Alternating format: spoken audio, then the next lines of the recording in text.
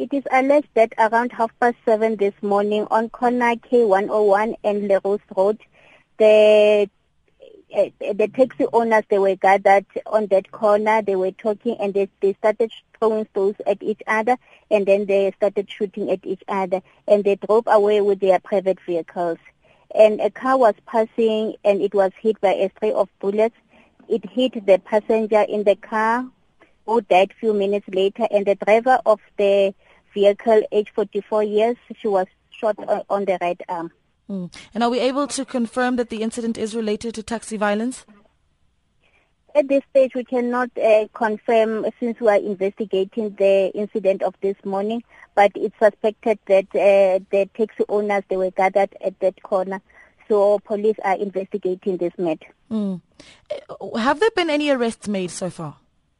No one has been arrested at this stage. Police are still investigating. All right. Thank you so much for chatting to us. That's Captain Augustinah Selepe, the Gauteng Police spokesperson.